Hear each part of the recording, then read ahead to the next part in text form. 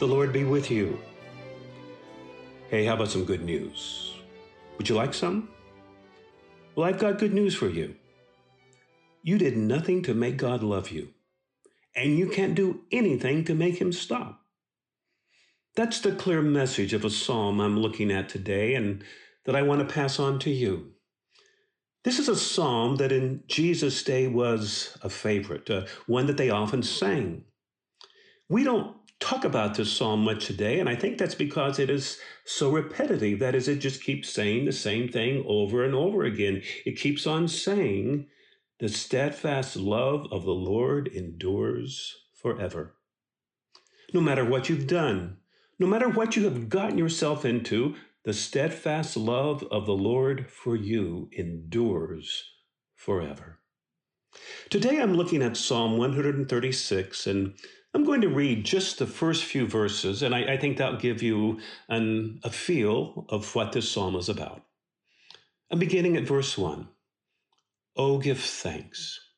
You can feel the intensity. Oh, give thanks to the Lord, for he is good, for his steadfast love endures forever. Oh, give thanks to the God of gods, for his steadfast love endures forever. Oh, give thanks to the Lord of lords, for his steadfast love endures forever. Who alone does great wonders, for his steadfast love endures forever. Hey, you probably know what the next line is going to be, don't you? For his steadfast love endures forever.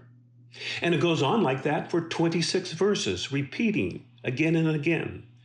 His steadfast love endures forever. Just to give you an idea of how important this psalm was in Jesus' day, it was sung every Sabbath, every Hanukkah, every Passover. It was a psalm that Jesus and his disciples sang at the conclusion of the Last Supper, as it was a part of Passover. It was sung by families around the dinner table. It was sung at the dedication of Solomon's temple, at the dedication of the second temple after the exile. In fact, 2 Chronicles 5:13 says that it was the duty of singers and trumpeters in the temple to raise the song, his steadfast love endures forever. It seems that God wants these words embedded in the lives of his people. That his love for you and me, it never stops. It never runs out. It is a forever kind of love. And God wants us consumed with his love. Now, I don't know about you, but there's certainly been times in my life when I was afraid that I might have exhausted God's love. But no, his steadfast love endures forever.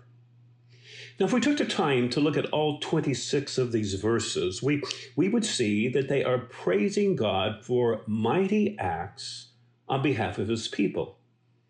These mighty acts demonstrate his steadfast love, that our God does these great works from the beginning of creation all the way through to the climax of redemption. And all the way through, we are seeing that God's steadfast love endures forever. That God's love for you is indestructible. Here's how Paul puts it in Romans 8.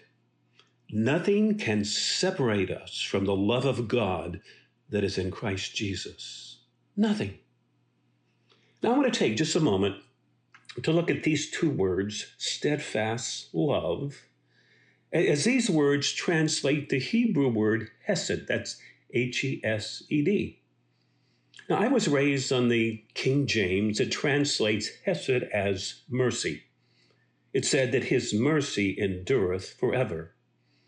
Other translations render hesed with words like loving kindness, faithful love, loyal love, covenant love.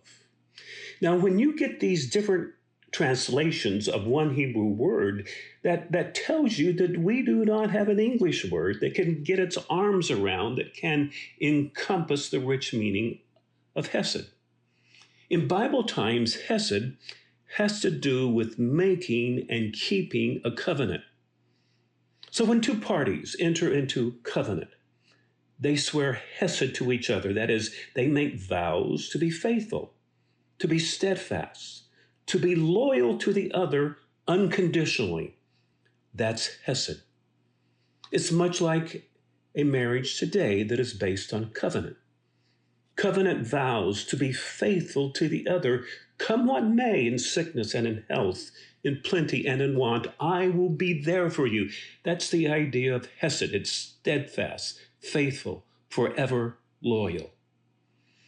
Now, note that a covenant, unlike a contract, a covenant is unconditional. That is, I will keep my part of the agreement regardless of what you do or don't do. Contract, on the other hand, is conditional. That is, you do your part and I'll do mine. And if you don't do your part, hey, I'm calling my attorney. Thank God that he did not enter into a contract with us that would be conditional on our performance. But God entered into covenant and he swore to forever be faithful to us. So you can get a feel for what hesed means, in that God is saying unconditionally, he is pledging, I will be faithful to you. I will always be there for you. Robert Davidson, his commentary on Psalms, he describes hesed like this. Hesed speaks of a divine commitment and loving concern which remains unchanging in the face of all human frailty and fickleness. Hey, the good news of the Bible is that God has entered into a covenant with you and me, a covenant that is unconditional, by which God pledges to always be faithful to us. This is what Paul is talking about in 2 Timothy 2, verse 13, where he says, if we are faithless, God remains faithful, for he cannot deny himself. That's hesed, God's steadfast love that endures forever. People make promises and break them all the time, but not God. God never gives up. God never breaks his promise. And that's what this Psalm 136, is all about. Why it is constantly repeated that steadfast love of the Lord endures forever. And that's why I began today with good news. You did nothing to make God love you, and you can't do anything to make God stop. Now, I'll wrap up today where Psalm 136 begins and where it ends. Oh, give thanks. Oh, give thanks to the Lord, for his steadfast love endures forever. That is something to give thanks for, isn't it? I'm Tim Smith, a fellow traveler on the Pilgrim Way. Thanks for listening. Until next time.